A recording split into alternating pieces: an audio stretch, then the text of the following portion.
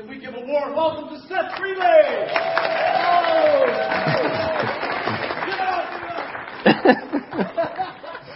That's great, John. Okay.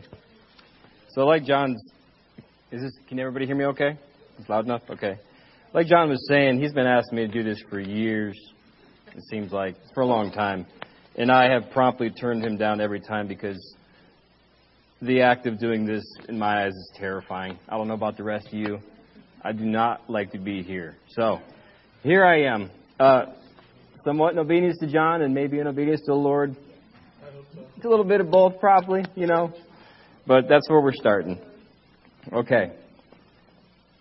So, I figured I might as well introduce myself. John kind of did that already. But before I do, I want to tell you this exciting subject that I'm talking about today. We're going to be talking about the Navy. It's crazy that it actually happened this way, but yeah, I didn't know I was going to be talking about the Navy until Ron brought that up, and this is going to be really interesting.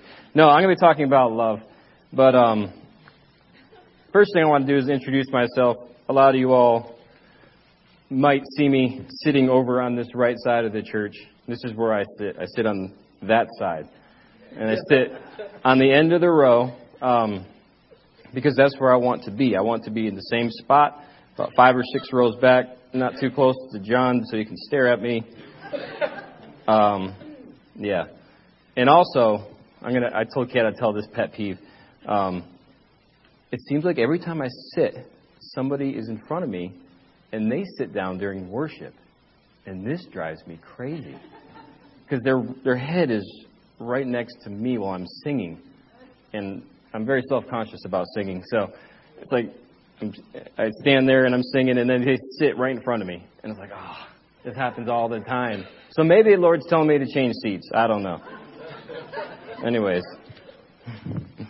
so I've been married for 18 years to my wonderful wife, Kate. She's the organized one. She's the one that sat down with me last night, and I had it all scribbled out on my little notepad. She's like, we should type this up. And I'm like, I can't really type. She's like, I'll type. So we spent a long time doing this last night. We have 4 children, sometimes wonderful children. My eldest is Noah. He's looking down right now because he can't look up. Hi, Noah. Noah. There he is. Ethan. So Noah's 14. Ethan's 12.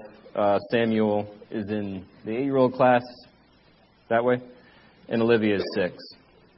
I have been a Christian for over 30 years. And writing that down, it sounds ridiculous. But it's true. As far as I know and I believe, I became a Christian when I was 7 years old.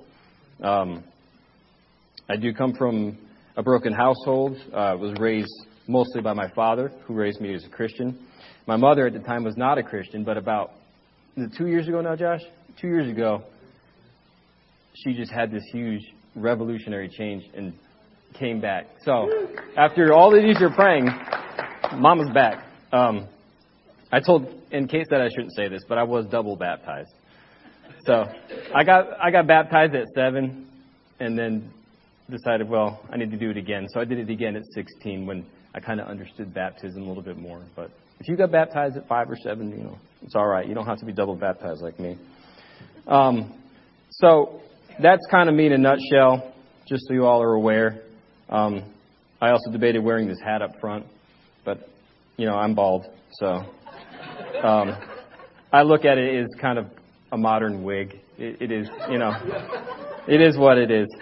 So that's me, and I want to give you a statement of my beliefs. So this one's going to go up on the overhead, just so you know where I'm coming from, that hopefully I believe closely to what you believe. And this is from one of my favorite singers, and one of my favorite songs that he sings. It's Rich Mullins,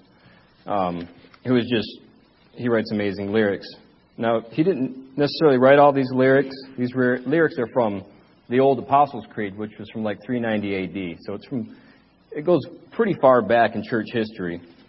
And some people even believe that, each one of the apostles took a little piece of this and put their own thoughts in. And he's like, well, I'll do this and I'll do it. Whether that's true or not, I don't know. But anyways, I'm going to read this because I want to. So, I believe in God the Father, Almighty maker of heaven and maker of earth, and Jesus Christ, his only begotten Son, our Lord. He was conceived by the Holy Spirit, born of the Virgin Mary, suffered under Pontius Pilate. He was crucified, dead, and buried. And I believe, and this is a little bit repetitive, but it's okay. I believe that he who suffered, was crucified, buried, and dead. He descended into hell, and on the third day he rose again. He ascended into heaven, where he sits at God's mighty right hand. And I believe that he's returning to judge the quick and the dead and the sons of men. And then at the end, it's again, he goes through, I believe in God the Father, Almighty maker of heaven and maker of earth. I believe in the Holy Spirit, one holy church, the communion of saints, the forgiveness of sin. I believe in the resurrection. I believe in a life that never ends. And he goes through, it's just a great song. And he goes through all this and then kind of finishes and says, I believe what I believe, and it's what makes me what I am. And this idea is foundational to me. I don't make any of this. And in the song he keeps going on. He's like, it's making me. It makes you who you are, and it's making you who you are. So, anyways, that's a steal from Rich Mullins on a statement of my beliefs. There's a second quote from one of my old favorite singers as well, which we can put up there. And I love this quote. This is Keith Green. Going to church doesn't make you a Christian any more than going to McDonald's makes you a hamburger. I don't really know how that relates to any of this, but it's Keith Green in a nutshell. Okay. So no, I'm not talking about the Navy. I did want to mention this. These two singers, they're my favorites of all time Christian-wise. They're from way back. They both died at a young age, tragically. It's crazy what happened with them. And they both, when I look back after I wrote all this down, I was like, they both represent, in some fashion, these two characters that I'm about to bring out. Where Rich Mullins seems to represent John, and Keith Green, Peter. But we'll look at that in a second. So I'm going to start here. The first verse that I want to look at, and this is going to kind of be the foundational verse for what I'm going to be talking about today. And it's in 1 John 4:10. So if you got something, I'll give you a second to look that up. I think it's on the screen. Is it on the screen? It is on the screen. Okay.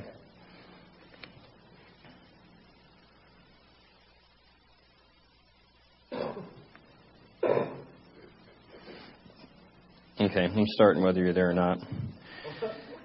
This is love, not that we loved God, but that he loved us and sent his Son as an atoning sacrifice for our sins.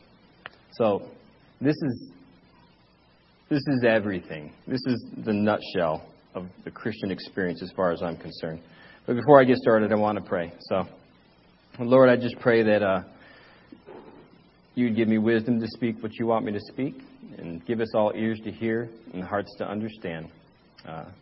Change us in whatever way you need to change us today, Lord, and free us up. In Jesus' name, amen. Okay. So, this verse really brings us back to the foundation of what love is.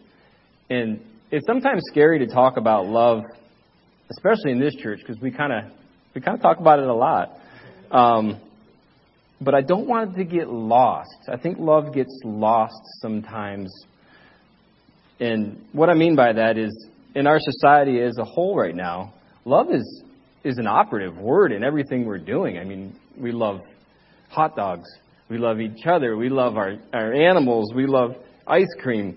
Love has really been kind of watered down in a sense. I don't know if any of you all see that.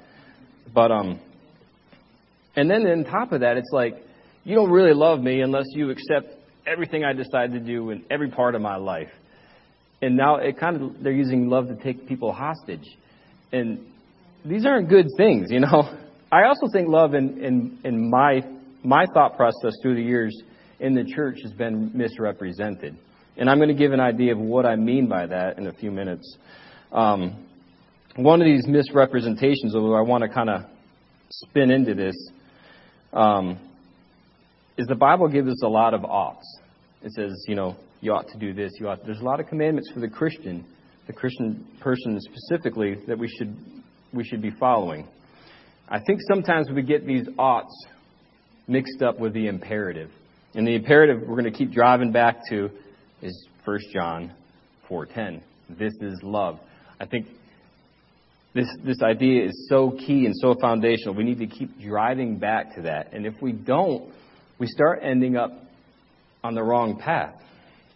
I think C.S. Lewis is the one that said, if you start off a very large sum, and it's very simple in the beginning, say it's 1 plus 2 equals, and then you go on to division and then trigonometry, or however that sum works out. If you didn't get 1 plus 2 right, you didn't get the answer. And it could be the easiest thing of all. And I think that's something that we have to keep driving back and focusing ourselves on. So these are things that I think, these are good things for the most part, but they take away from our focus of what our foundation is. Being a good person and following the law, doing what's right. I don't think that's our foundation. Loving my wife, which I should be doing, right? That is not my foundation. Training my children up in the way they should go, not my foundation. My profession, my job security, money, no. My possessions in my home or my creature comforts, those aren't my foundation. My emotions, how do I feel and react about what I see, about what people are doing around me? That's not my foundation.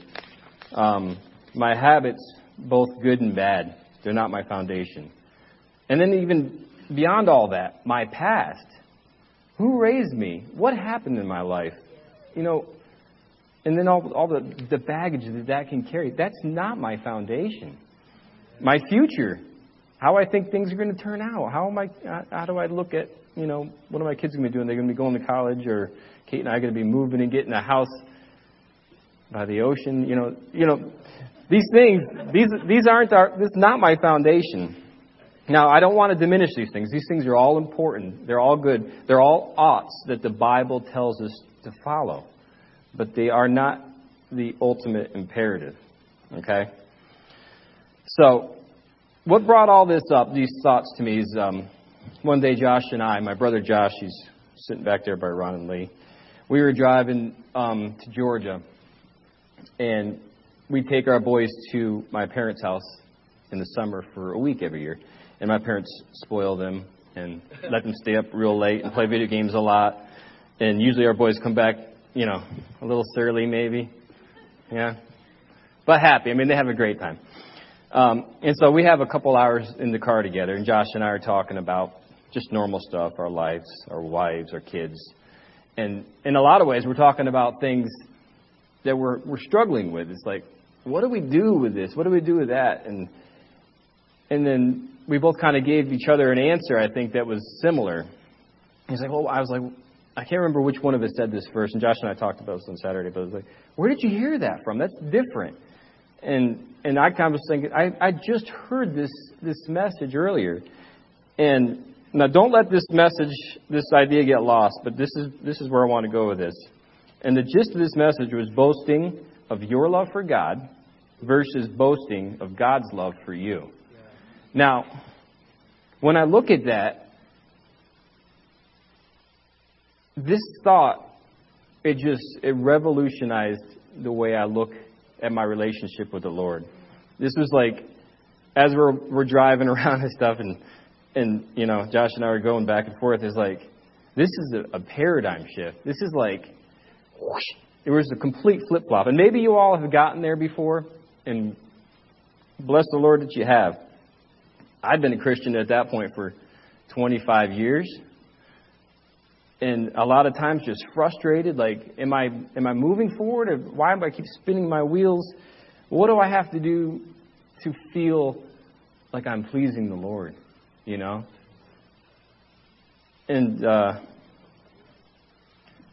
when we start feeling that way, it just seems like it just gets drowned in 1,000 different qualifications. It's like, I read my Bible for 15 minutes, and then I prayed a little bit. Well, you should be praying a little bit more, and you should be reading your Bible for a little bit more. And it's like, is that really where the Lord wants us to be going? So I want to bring up this story in the Bible to get this a little bit more clear, because I don't want this to get lost. This is so revolutionary to me. But the first thing I want to do before I get into that is I think sometimes we hear love and we hear these quote-unquote basics of Christianity. We want to hear this deep stuff that no one's spoken about before, that's just like, oh yeah, I got that little nugget. And Jesus is talking to Pilate. And so they're going through what's going to happen and just kind of going on a back and forth conversation. And Jesus says to Pilate, everyone on the side of truth listens to me. And this is like, I asked Kate, because I really don't understand what irony means. But I'm like, Kate, is this an ironic statement? And she's like, I think so. But Pilate responds, and he looks at Jesus in the face. Now, here's Jesus, the fulfillment of grace and truth, standing in front of this man, physically. This isn't like he's reading his Bible and like, they're having a conversation. And Jesus tells him to his face, everyone on the side of truth listens to me. And Pilate looks at him and says, what is truth? And then he walks away. I mean, a lot of us, I think, would be like, if I was in that position, I would know. And even a better question I think Pilate would have had is, who is truth, you know? But he didn't even get that beginning part. I think a lot of us do that with God's love. I think we go through our Bible. We go through the ins and outs of our lives. We go through what is required of us. What are we supposed to be doing? What is God doing in my life? And we look all of that face to face and say, what is love? And we don't wait for an answer. It just... And I think we just we lose focus of what we need to be focused on. So there's two men in the Bible that we're going to be doing a compare and contrast, and it's Peter. Now, Peter is the dude that boasts of his love for the Lord. We're going to call that demand. And then there's John, and John boasts of the Lord's love for him. We're going to call that supply. So reading the Gospels, I don't know if you all have ever done this, but there's a couple times where there's this phrase, the disciple whom Jesus loved. I don't know if anybody's ever noticed that. But it's funny because it's like, that's about as conceited as you can be, you know? You can't say that. What are you trying to do? The truth is, though, John's writing this gospel, and most people think he's in his 80s when he's writing the Gospel of John. He's an old man looking back now. He's not like writing it as it's all happening, you know? So he's looking back at this past experiences with Jesus, this walk on earth he's had with him. And he's thinking, what really sticks out? What is the main focus of all this? And the fact that he says this 4 times and can say it without sounding arrogant. I mean, this is a man that lived and walked and did so much with the Lord, that he can say that without arrogance, that he can boast in this. Because you can. You can boast in everything that the Lord is. And that's the great thing about it. There's another side to all that, though. And there's Peter. Peter is like most of us. And he's all about doing for the Lord. And I don't want to get too messy with this, because we can do things for the Lord. We can. It's okay. But we got to get that. We got to get that straight in our heads, which comes first. And if it's coming from me wanting to do and me wanting to please, it's not going to work. So here's Peter.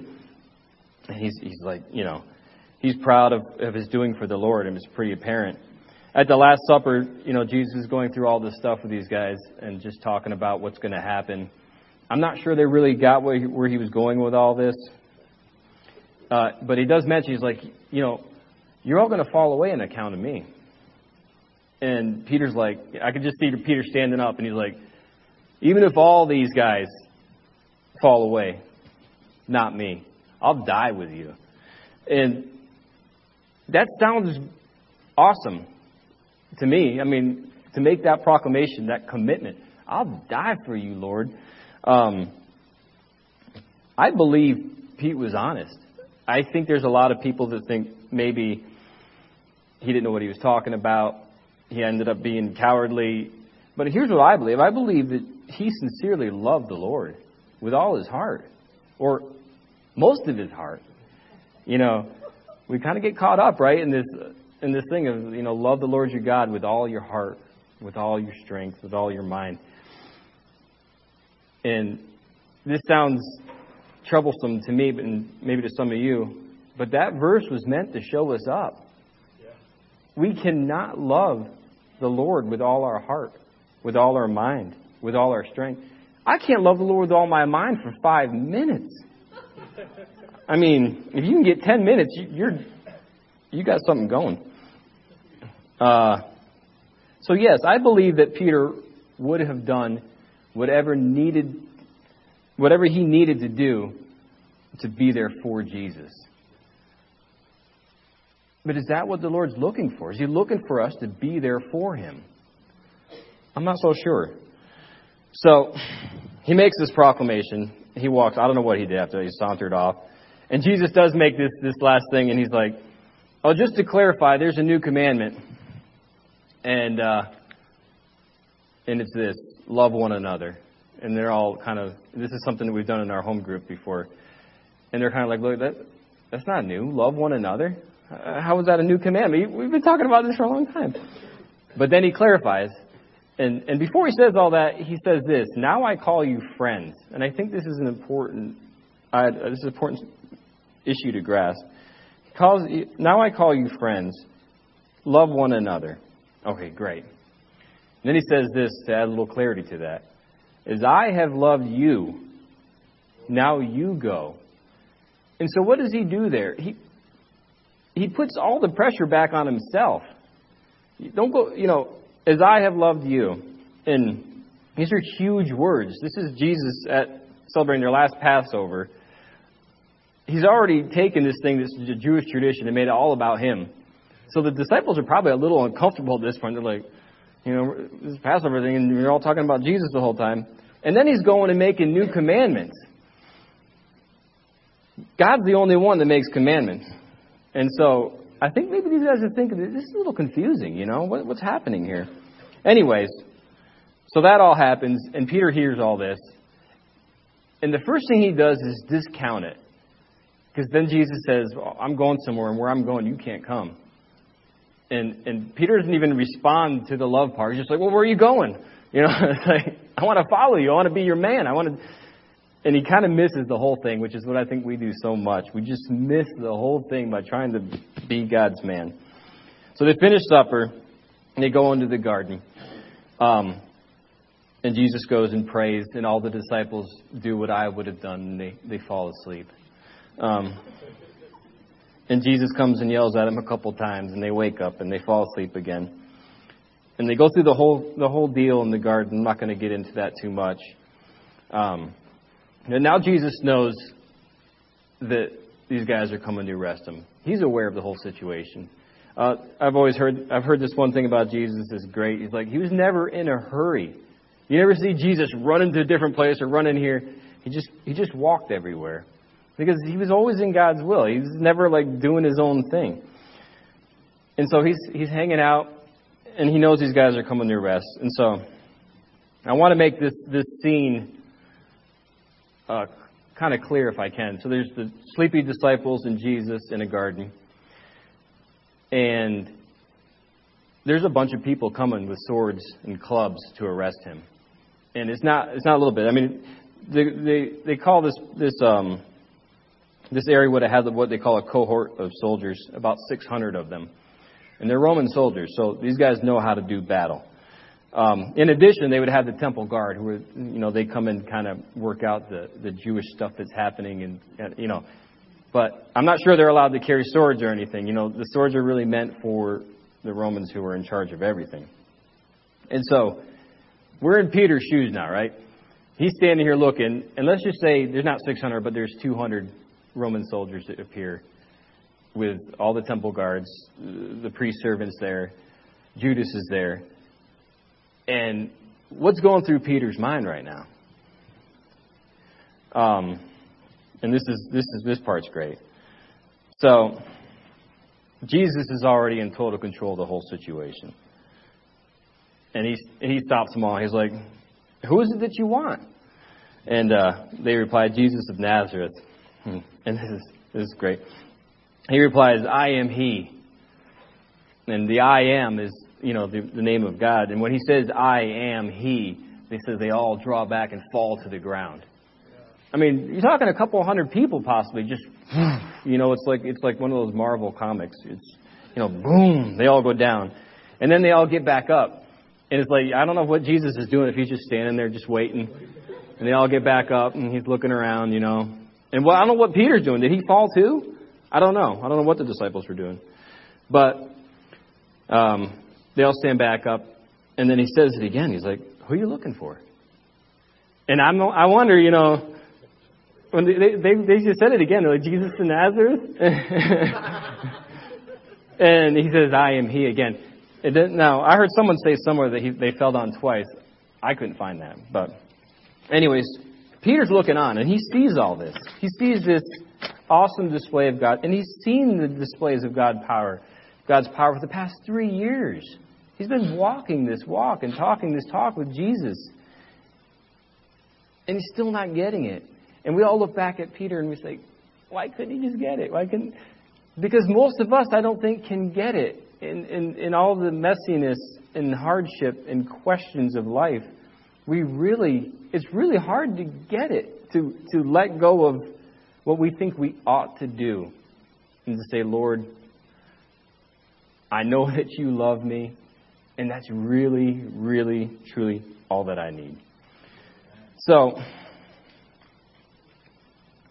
Jesus is standing there. He's knocked everybody down.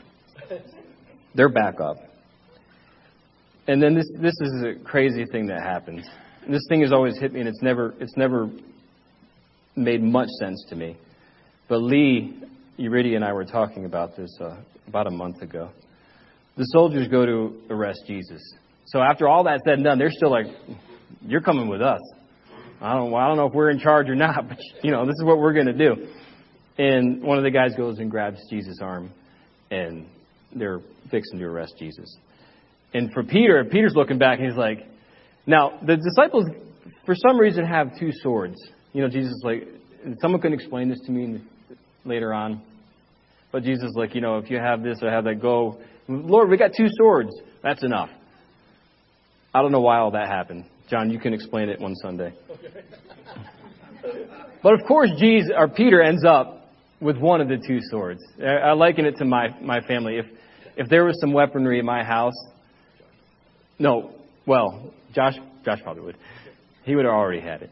But Ethan would end up with both knives. He'd be like, "I got it." We all need something.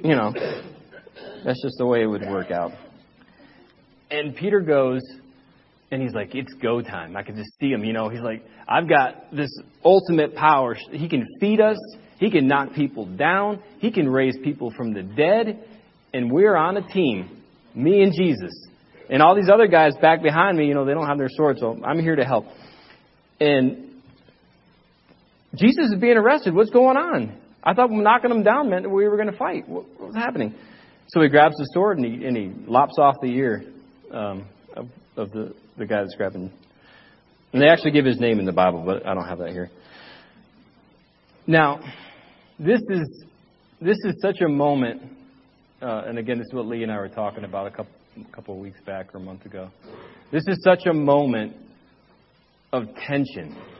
This is an amazing moment that I think we miss sometimes, or I've missed it for years. Maybe you all have gotten it, where there's this incredible sovereignty of God's will moving forward. And God's will right now is Jesus is going to the cross. This thing is happening. And then there's Peter's will. And Peter understands some of it. He understands a little bit of the love and the sacrifice. But he's still kind of dependent on himself. Like, well, if Jesus isn't going to knock him down, I'm going to start slicing. And, he cuts this guy's ear off. And this is that tension where all this is coming together in this one moment. And Jesus just diffuses everything.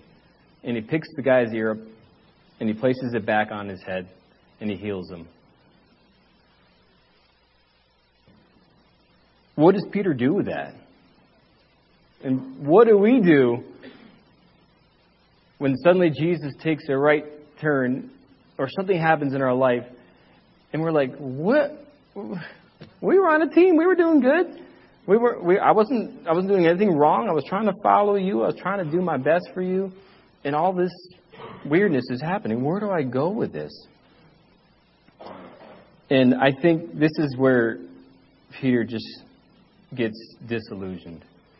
He did love the Lord. He really did. And then he goes and he just denies him. And he doesn't just deny him. He denies him 3 times. And he just doesn't deny him 3 times. He denies him with cursing and swearing.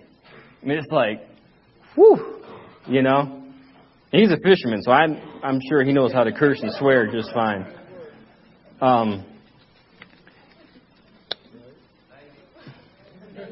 There we go. Navy. We got it in.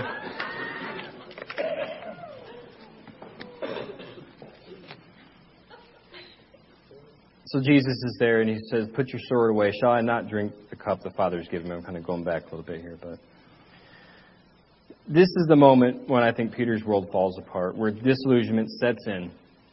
And I think disillusionment will ultimately always settle in when we're depending on our love for him instead of his love for us. Because our love isn't enough.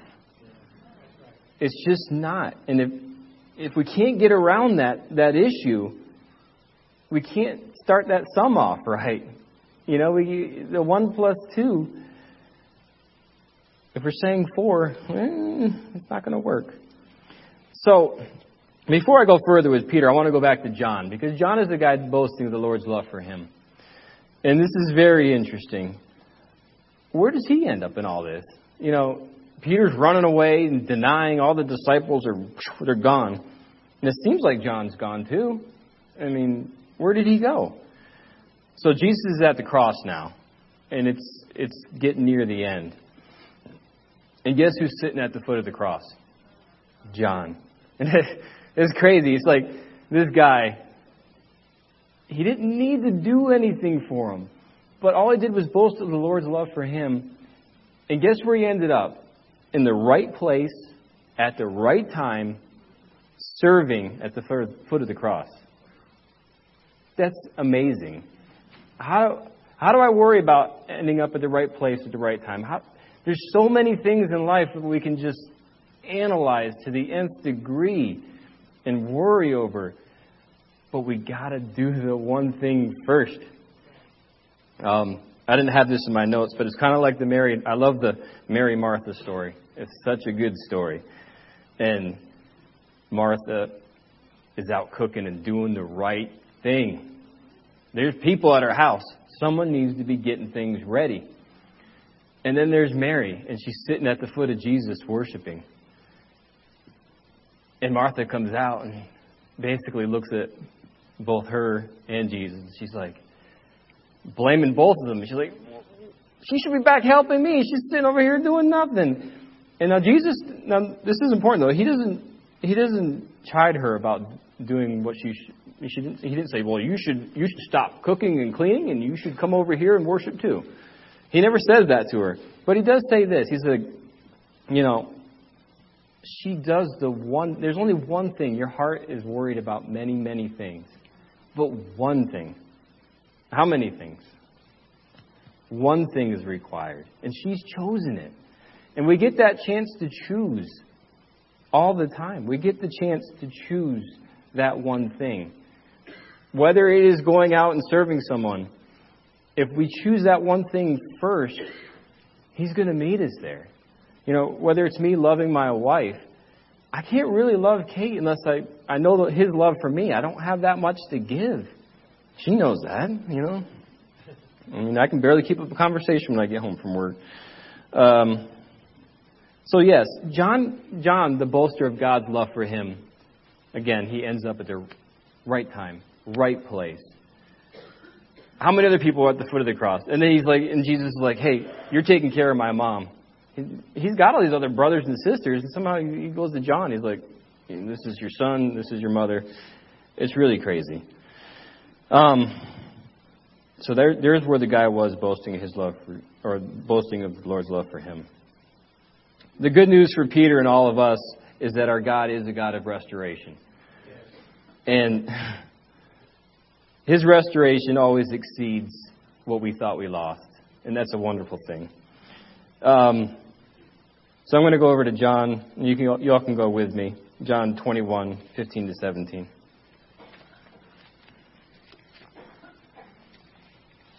And Kate put all these sticky notes in my Bible so I could find them quick. Thank you, sweetie.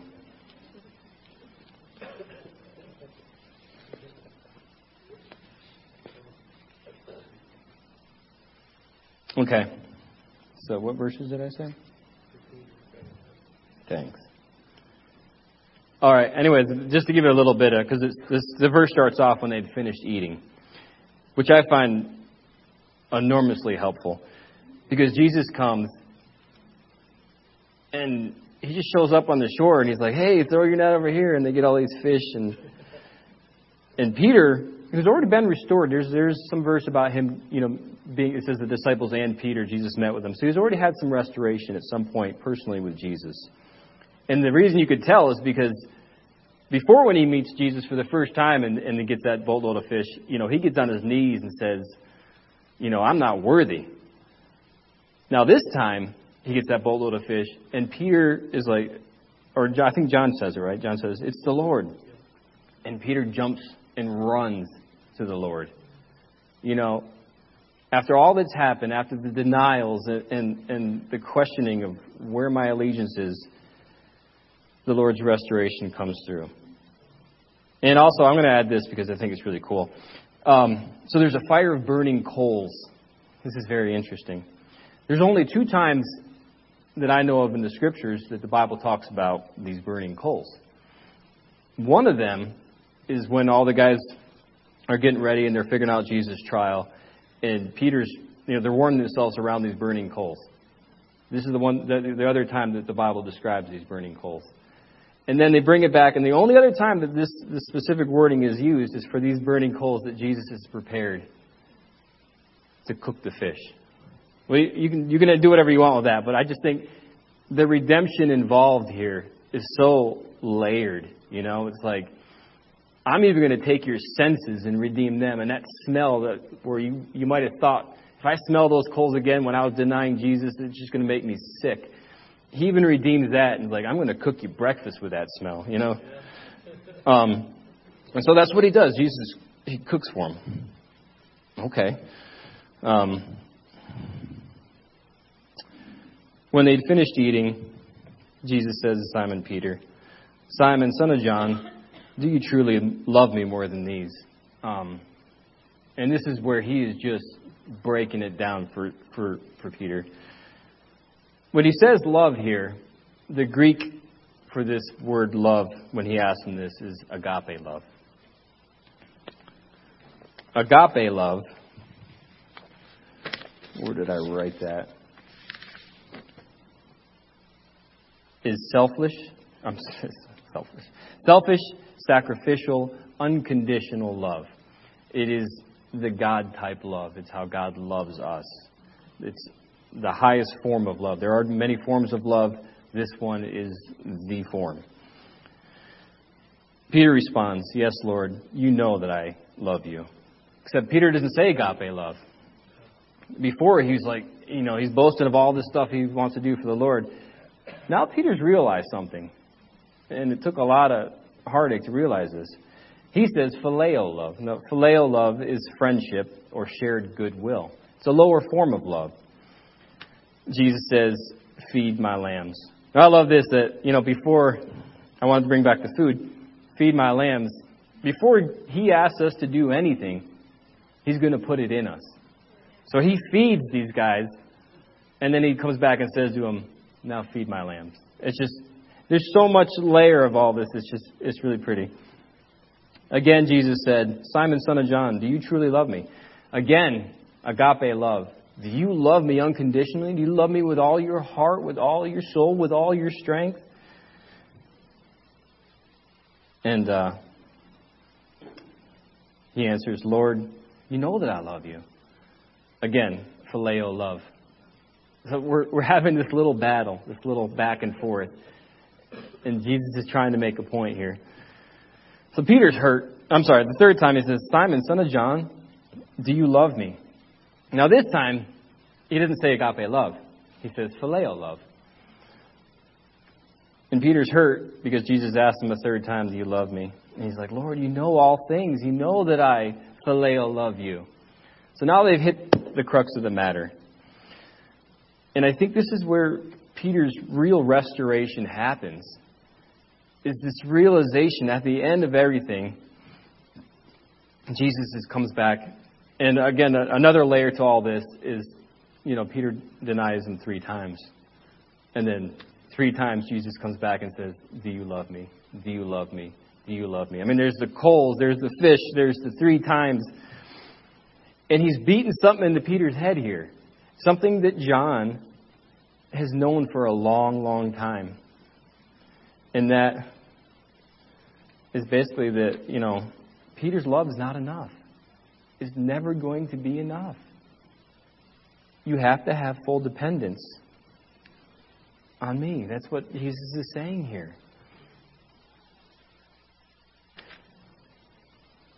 Peter's restored. At this point, I believe he's restored. And again, God's restoration is always greater than the perceived loss. Whatever you think you've lost, if you give it back to Him, His restoration is going to beat it every time. The hard part is giving it back to Him because we do want to hold on to these things.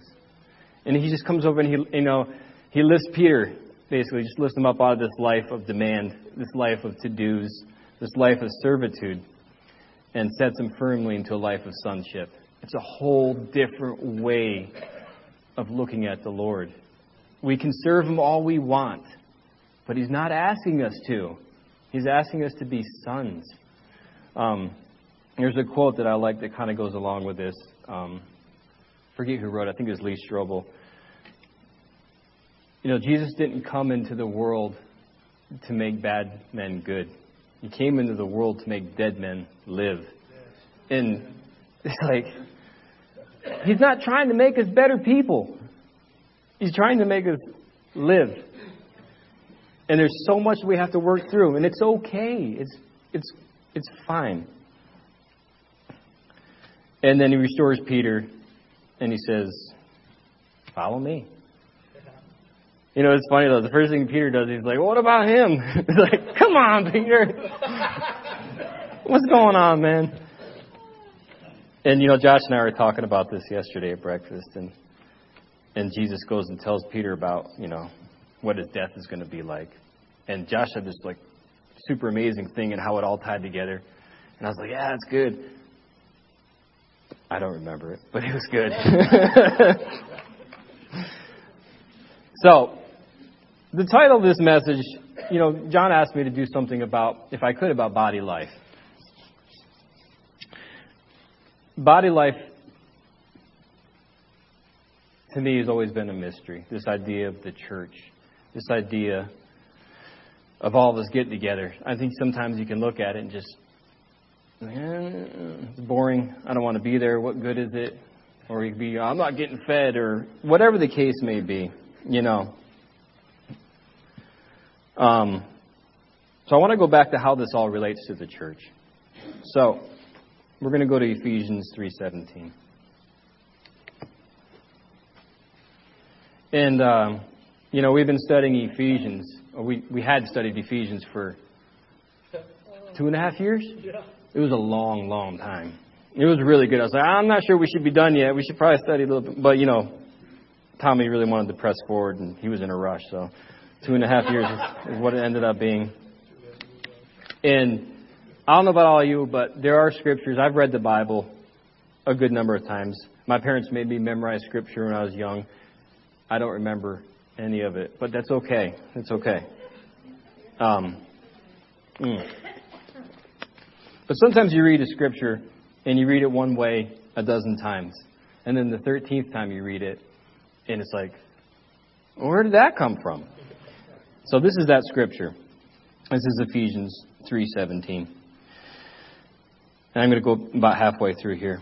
And I pray that you, being rooted and established in love, so we've got that starting point, may have power, together with all the saints, to grasp how wide and how long and how deep how wide and long and high and deep is the love of Christ. Now this hit home for a couple reasons. We've been talking about this commitment thing. Phil Woody preached about this, I think it was 2 weeks ago. And we've been talking about this in our old man group. Sorry to call it old man group, but I'm part of that group. And kind of going back and forth, it's like, oh, it's commitment. Don't tell me to be committed. You know, if I'm really committed, if, you know, I'm really all in. And there's other people like, well, I'm committed because I should be committed, you know, and it's the right thing to do. He's asking me to do it. I'm going to do it. Those things are all fine. Again, I'm both of those too.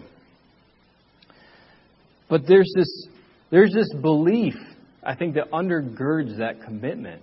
It's not just about me putting myself forward and be like, I'm going to come here because I should be here. It's about believing that I can't understand everything about the Lord without all of you all. I can't do it. This thing, it says, I've always been like, oh yeah, I'm going to grasp the width and the length and the height and the depth of the love of Christ. And this is what blew me away, is like, together with all the saints. Now, there are certain things we can do on our own. The Lord can do a lot of work in us on our own. But this idea that we can be a Lone Ranger Christian, that we can just continue doing our thing, the Lord talks to me, I'm good. So, this undergirds my commitment. It's not just about me pushing myself forward. It's like, I really believe what this says, that I can't know His love well enough on my own. And I think that's such a strong thing to remember. We're not just going to church, you know, and if we do go to church, you know, what Keith Green said, you know, it's not going to make us a Christian. But if we are Christians going to church, we are going to know Him better. And I believe that. And that belief is freeing for me, because there's so many years I was like, I don't want to go to church. Church is boring. It's really hard to stay awake sometimes, you know, and I really don't like small talk with a bunch of people that I only see once a week. But this establishes something for me. So when I was thinking about that commitment thing, and thinking about this love thing, you know, I wanted to kind of make it all mesh together with this idea. So if I really want to know His love more, if I really want to serve Him as John served Him, in the right place, at the right time, without worrying about all the ins and outs, I need to do it with all of you. So I have to believe these foundational truths. I have to start here. If I don't start here, I'm not going to end up in the right place. We're going to finish up here. This is the last verse. We're going to go back to 1 John.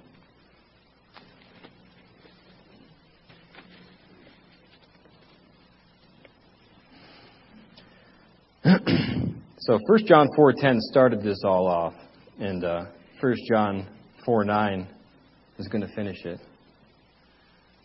So 4:10 is, this is love. 4:9 is, this is how God showed His love among us. He sent His one and only Son into the world that we might live through Him. And after saying all that, the fruition of it all is the cross. You know, the firm foundation. And, you know, just see that cross lifted up and planted in the ground, and Jesus on it, and Jesus looking out and forgiving. He's like, you know, forgive them. They don't know what they do. And then right before He puts His head down and breathes His last, He says, it is finished. And At that point, that's where we begin. It's not a life of servitude. It's not a life of self-reliance. It's a life that has its foundations on a finished work. So, that's what I got.